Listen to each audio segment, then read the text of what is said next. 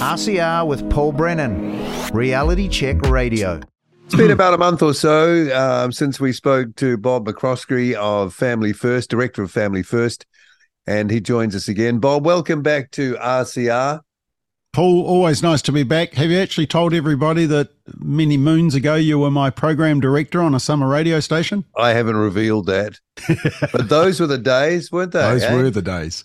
Playing 45 records on the beach at Mount Maunganui. That's great job. Right by the surf club. Yep. Gosh, they were great days and beautiful weather and all the promotional stuff, right? All the chocolate bars, the Coke. I know. The what do we do? The ping pong drop. That's right. Yeah, it was great times. And what would have been some of the tracks we're playing back then? That would have been 80s, right? Mid-80s. Oh, We Built the City by Starship. We Built the City. That's the walk. What's the Dire Straits one? The Walk of something. The Walk of Life. Yep. Okay. Who's Zooming Who by Aretha. Aretha, yes. Yeah, it's all coming back to me, mate. Stop. The funniest part was the 45s where you had to scrape them backwards on the needle to line them up. You know, all those fancy operators in nightclubs. Okay, they're really cool, but hey, we were doing that years before that. No, they're not up with us.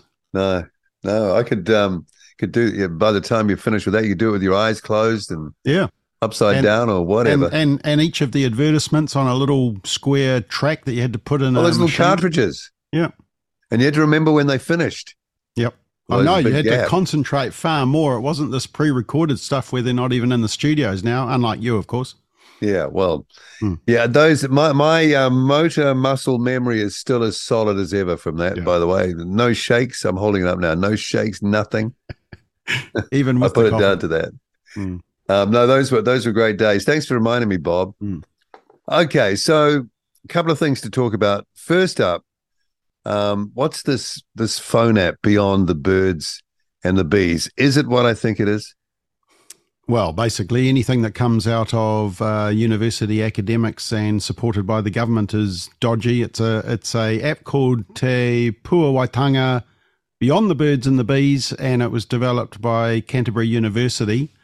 Now, you just have to look at who is behind it in terms of material. You've got Family Planning, Inside Out, the spin-off, Villainese, which is Lizzie Marvelly, the Burnett Foundation, which is formerly the AIDS Foundation, and then the funding comes from the University of Canterbury, Kiwi Innovation Network, which is Ministry of Business Innovation and Employment, which receives government funding, Pegasus, which is a Canterbury health group that receives funding from Te Whatu Ora, and the Lottery Health Research. So basically you and I are paying for it, Paul, and it is effectively a phone app that indoctrinates our kids with the same ideology that is going into schools. So lots of push on gender ideology. Now, you're probably saying, well, how old do you have to be to access the app? When you go into it, a little pop-up says, this is recommended for 12 years old and older. But if you're younger, it says, well, have a kōrero with your family. I can just imagine all kids suddenly, stopping looking on this website and rushing out to have a kōrero with their parents. Hey, Mum.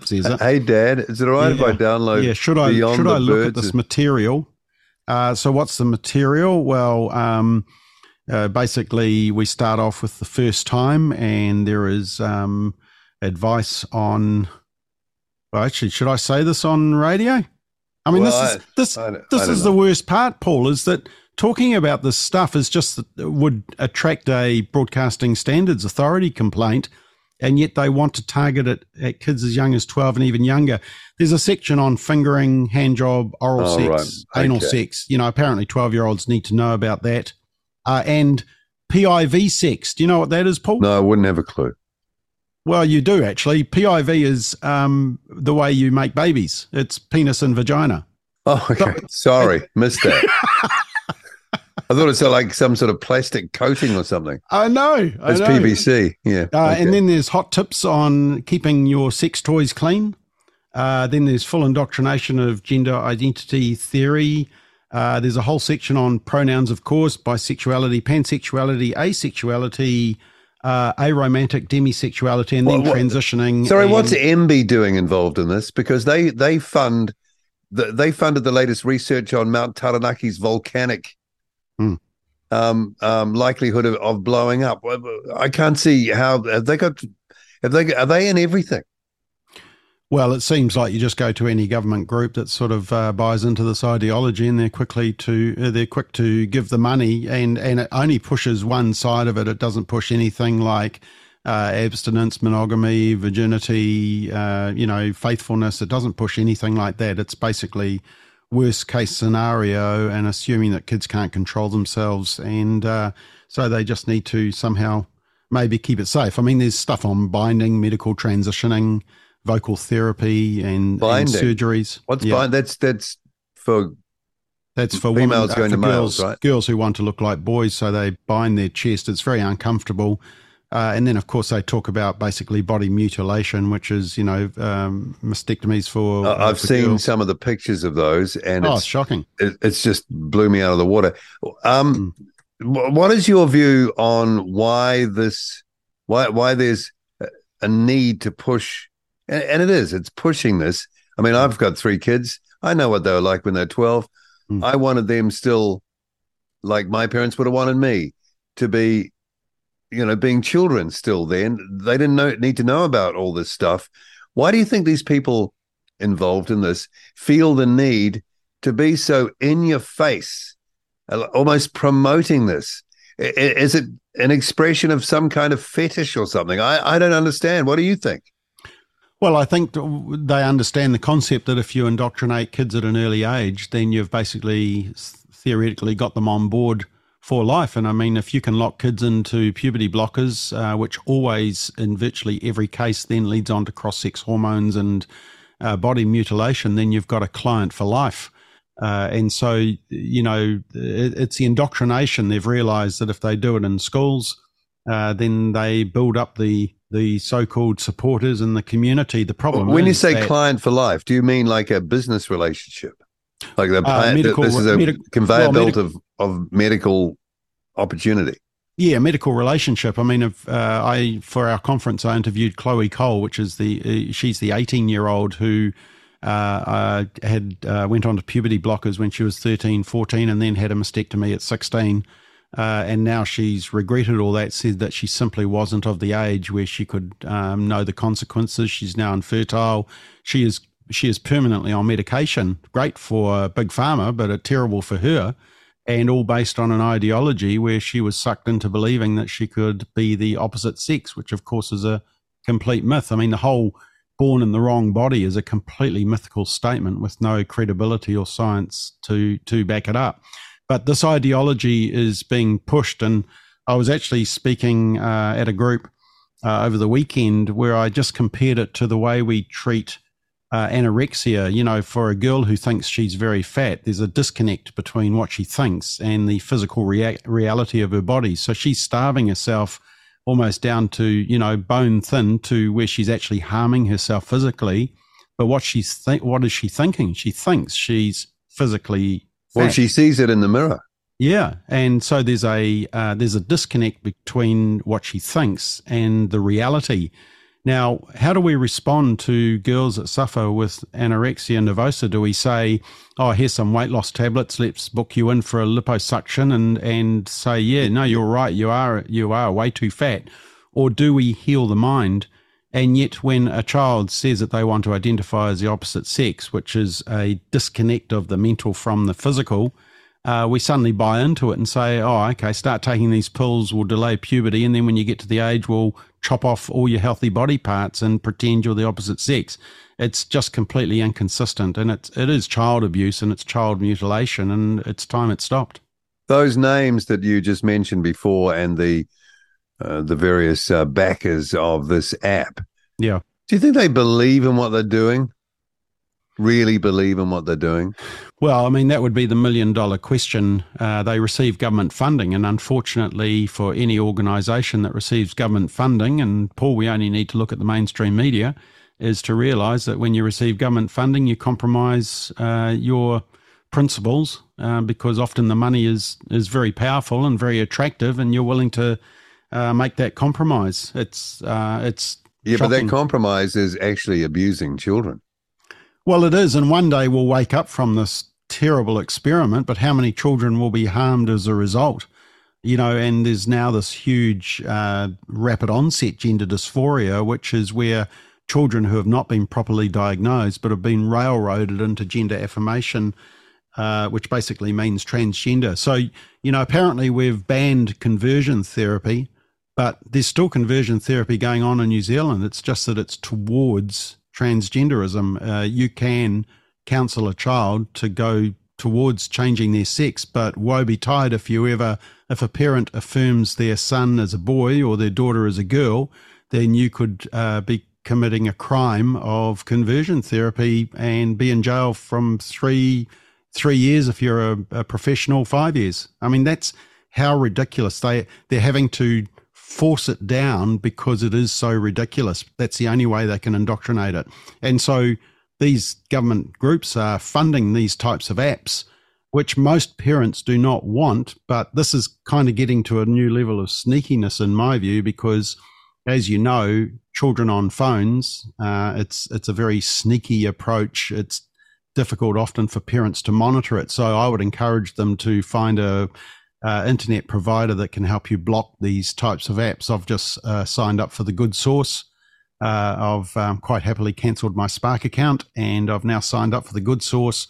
And so I can block these individual apps, and I can do them on individual phones of my 3 children, depending on which ones I want to. Yeah, well, there'll be people listening right now thinking, I can't believe this. And I'm just wondering when the backlash happens, because it will happen. It's going to happen.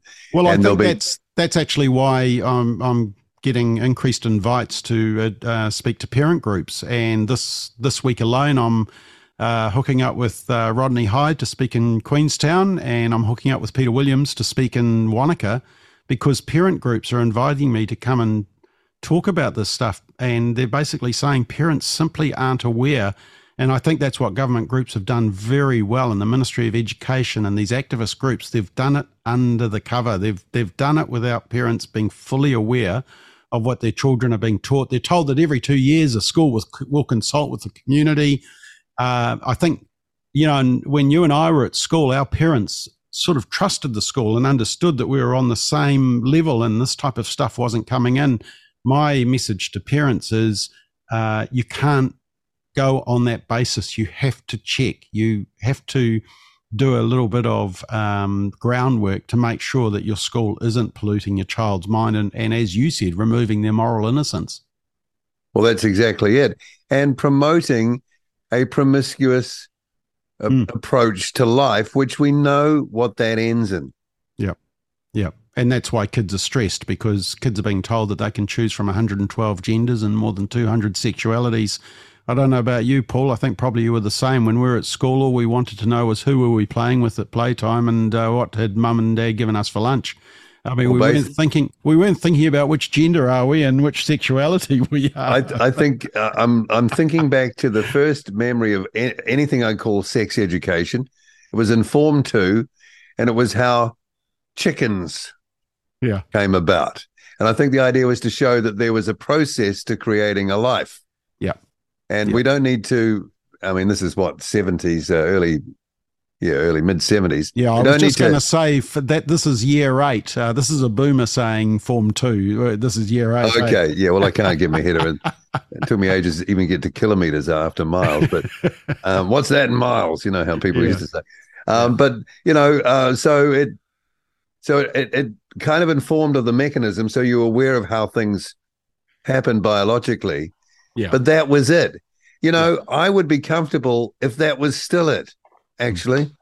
The science, in other words. Yeah.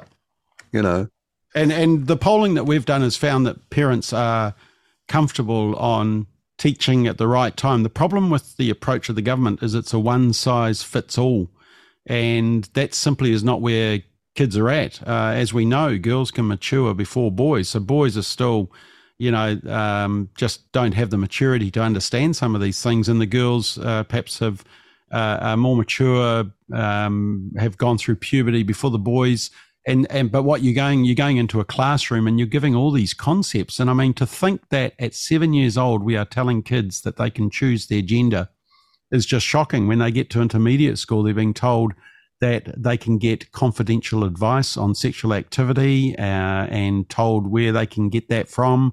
That's in the family planning curriculum that's in some intermediate schools. Can I ask a very sensitive question of you, Bob? That might be, is this a male-driven or female-driven agenda? Well, the problem is that I think it's coming from both sides because it's an ideology more than anything. I mean, I do hear the word, for example, grooming, which is thrown around sometimes. I haven't quite bought into that. I think, yes, probably there are some deviant people who do like the concept of grooming, but in general, this is an ideology that is being pushed down, and often from family planning is certainly not a male organisation. No, and neither is the education system on numbers. Predominantly female, and so what are they? So why are back? Females doing this? They're pushing back against the so-called traditional values of things like marriage and being born male and female, anything that even sniffs of Judeo-Christian values. That's really what the pushback is about. It's all about the new deity in town. For Christians, it's Agnus Dei, the Lamb of God, DEI. We now have a new DEI. It's called Diversity, Equity and Inclusion, and you must bow down to it or you'll be cancelled. And if we can't cancel you, we'll introduce hate speech laws to deal with the blasphemy of not bowing down to diversity, equity, and inclusion.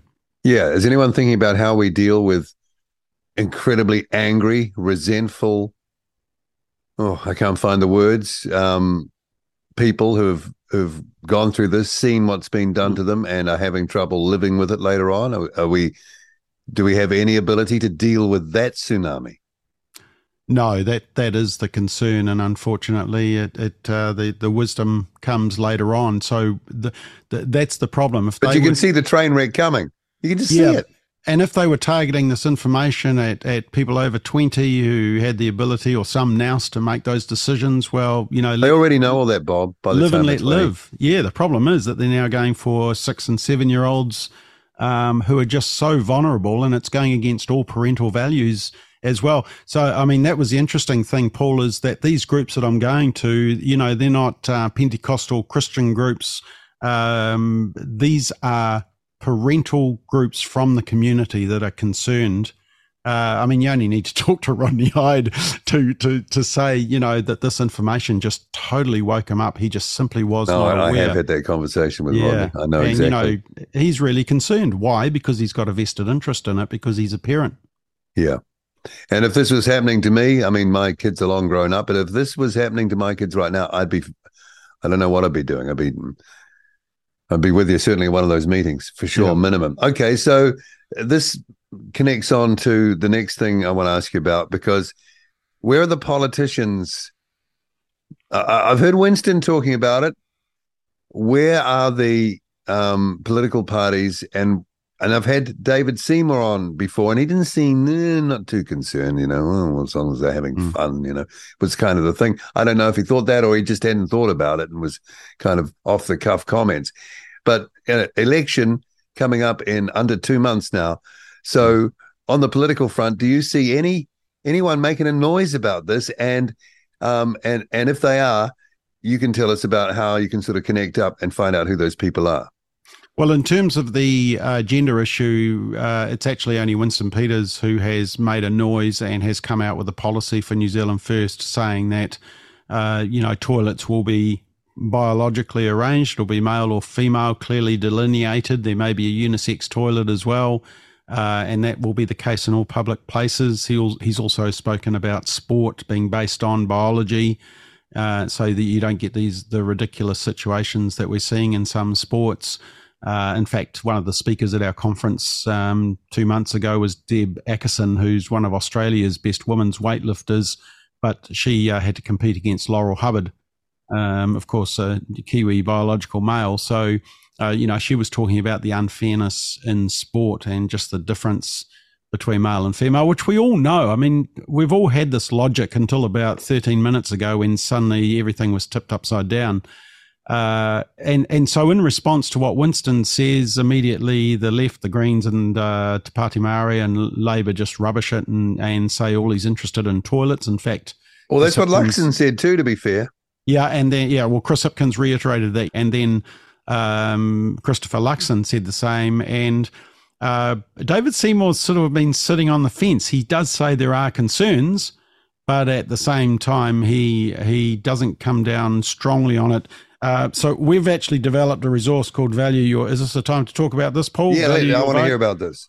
Yeah, so it's a voting guide, and we've put it out for every election. So this is our 6th election, and basically we record the voting record of the sitting MPs on social conservative issues. So, for example, we've done the birth certificates, the gender identity in the birth certificates, the conversion therapy ban, the abortion law, the euthanasia law, legalizing drugs.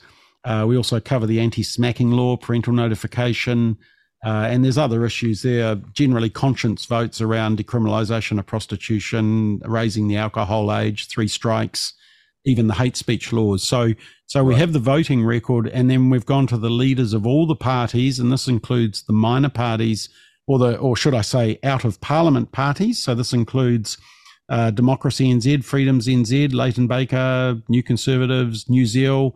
We did go to Liz Gunn, but she didn't give us a response. But so we've basically got, what have we got? 1, 2, 3, 4, 5, 6, 7, 11 party leaders, and we've asked them their views on areas around marriage, abortion, euthanasia, anti-smacking law, binding citizens initiated referendums and hate speech laws, parenting, the whole gender identity issue, and drugs, and also some of those other issues, pornography, prostitution, alcohol, taxation of families, Easter trading, 3 strikes.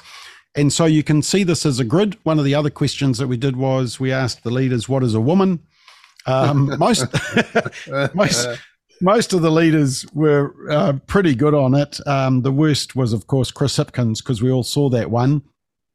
Christopher Luxon said pretty simple adult human female, but then he did want to clarify further that there are a small number of people who identify with a gender that's different from the sex they had at birth. They need to be respected as well. The Greens' response was, well, what you'd expect from Marama Davidson. You'll have to read it. Yeah. This is all on valueyourvote.nz. And look, I think quickly people will see, they may not see who to vote for, but they'll certainly see who to not vote for. Can you see patterns in it? Does it expose? You can see patterns. And I think you see how socially liberal the left-wing parties are, which you'd expect of Greens, Labour and Te Pāti Māori. But I think the other real eye-opener is actually how socially liberal or not socially conservative National and ACT are.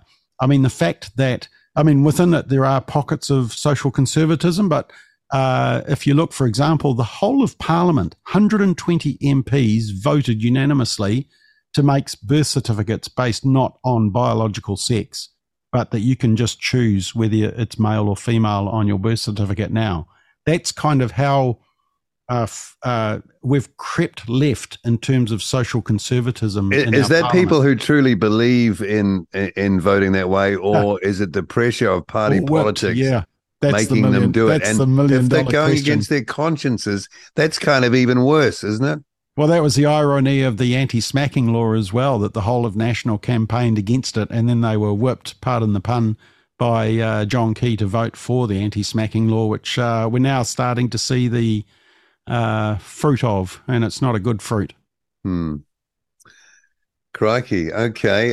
It's interesting, Te Pāti Māori. I always thought that Māori were conservative as a default. Yeah, I think on the whole area of abortion and euthanasia, they always tended to be. They understood kind of what they call the sanctity of life. But it seems that at a political level, they are not socially conservative. Certainly Tariana Turio was. She campaigned strongly against abortion and also against euthanasia. But no, not the current crop. And I think that would be true of National as well. But I think also Labour many people turn up to the polls and have traditionally ticked Labor because they've always thought of them as the Workers' Party, the David Lange Party, who supported the Pacifica community, the immigrants, and was a lawyer, very strong support in South Auckland for that reason. And so people still think they're voting for David Lange's party, but Labor have moved away from that radically, especially in the social conservative area. They're certainly no longer, I think, what David Lange would have envisaged. Well, they're not the party of the worker. And that was confirmed, I think, when Chris Hipkins did his speech last weekend, when he said, basically he said what the two key policy planks were of the Labor Party, and they were that the workers get a fair go, which I think is what you'd expect him to say, and it was about the right to abortion. Apparently that's a key policy plank and defining feature of the Labor Party now, is the right to kill the unborn child. That's quite a move to the left from a party that many, what I would call socially conservative Pacifica and other immigrant communities, they don't realise that's what they're voting for, is that very strong liberal left agenda of the Labor Party. But is the National and ACT Party any more socially conservative? They're fiscally conservative. They believe in less government, for sure. But socially conservative? No, they're not. They've moved to the left. There are some pockets. But, for example, when you get a National MP being shut down and told to remove a post that celebrates a court decision about the unborn child from the States, you quickly know that there is groupthink within the party, and that's quite concerning, especially on a conscience issue. Well, I don't think Mickey Joseph Savage would have been hanging out at Davos with the WEF. I got a feeling. It's interesting what you say about abortion, because there's been that story just the last week or so of the nurse who's been found guilty of killing the babies in the UK, which is horrific. And she's been sentenced to life, no parole, I think. Very rare sentence in the UK for killing. I think she was found guilty of 7, but there may be 4 or 5 others that weren't proved. Now, this is for some, this is going to be a clangor of a question. That's evil. And I think she even admitted that she kind of was evil. But what's the difference between that and then just shifting it back a few months and not calling it murder? There's a few abortion doctors that should be locked up in the same cell with her. What's your line in the sand, Well, there's something that happens in the birth canal that no politician or even scientist has been able to understand, that suddenly human rights, there's not a single human right before the birth canal, but once you've passed through the birth canal, suddenly you have human rights. Nobody can quite figure out when that came into being, but that's the logic of the left. Well, there's only a few months in it, in this case. If there's a couple of hours for some people giving labour of the birth canal. Before it's your body, your choice, and it's murder. Yeah. And we've just seen that. So maybe people should reflect on that as well, as a recent example of the real problem this is. Okay, so if people want to go and sort of look up the histories as you put them, value your vote, how do they get to that website? Give us a domain name. Is all the information there, or will you be, because we're real tight into the election, will there be more coming as people make pronouncements as we head towards the October date? No, it's all there because it's based on voting record, which you can't change, and it's also voted on the questionnaire that's been sent to the leaders. Interestingly, Paul, for some of the leaders, they're a little bit inconsistent because their voting record is slightly different to what they're saying in the questionnaire. Short memories. So we've noted that. No, it is solid. We've got some translations as well. We've uploaded Chinese mainland and Chinese traditional. There's Korean coming. There's also Samoan, Tongan, Māori. We're also getting Arabic and Urdu. The Muslim community can access it as well. So it's valueyourvote.nz, very simple, valueyourvote.nz, and you can read it online, but also you can download the 12-page glossy pamphlet, and you can also order copies of it, which we will send out for free, and we've already printed, we're just finishing the print run of 75,000, and I think we may need to order more. So no, they are going out like hotcakes. People are appreciating it. And look, Paul, it's really important. We don't tell people who to vote for or not to vote for, but we do think an informed voter is important, and that people should vote for politicians who value what they do. So It's really just an educational tool that helps people come to that decision. But in terms of which party to vote for, well, I don't know about you, Paul, but it feels like you're holding your nose every time you go to the polling booth these days, because there's nobody really that ticks all the boxes. I think you're right on that. I was even thinking of maybe sitting it out this time. I'm sorry to say, but, it's the conscience thing, Yeah. Well, I think there needs to be a strategic vote in determining do we keep going in the same direction, or does it need to change? I think that's the $1 million question that people need to ask, as well as saying, do they vote for a party on principle, or do they vote strategically? That's the problem with the wasted vote, in terms of the high threshold of 5%, which is hugely high. I mean, you've got people like Kim.com and Colin Craig and who was the top guy, the Trade Me guy? Morgan. Yeah. So you've got them. I mean, they put in, millions of dollars to try and get to the 5%. They just couldn't. It is very, very difficult. I think we know why it's 5%, Bob. Yeah, well, that's right. And politicians voted for that, didn't they? I mean, you can't have the club being expanded too much. Right? Which is why I believe in binding referendum, because I think we need a level of accountability, which we don't have in New Zealand, because we don't have the upper house, and we don't, I'd be scared of extending the voting parliamentary term to 4 years for that exact reason. We really only get a chance to change things every 3 years, and the last look what can happen in 3 years. Well, that's right. I mean, that's interesting, Paul. I am still, as a political pundit, I am still amazed at how quickly and dramatically the political star of Jacinda Ardern dropped from being worldwide and even in New Zealand lauded as, one of the best prime ministers, and how quickly that star dropped to the point where nobody even barely talks about her now. It's been quite amazing to watch, actually. Yeah, interesting point. It seems to me like job done, see you later. Popularity really had nothing to do with it in the end. Or I saw the writing on the wall. Well, and that as well. But popularity wasn't the thing. It was getting that particular job done. Yeah. Was the job done? I mean, that's the concern. I think we've been done over. I feel a bit sorry for Chris Hipkins, because he inherited a train wreck, and he was there with her. Well, he created it as well. Fair point. So he's part of the train wreck. And that's what a lot of people don't realise, is that a lot of the stuff in the education system, he was Minister of Education for about 4 or 5 of those years, infiltrating a lot of this material. So either he's all in, or he was powerless to stop it. Yeah. So I don't know which one that is. No, I think they're working together, to be honest. I think there was a team effort on this one. Yeah.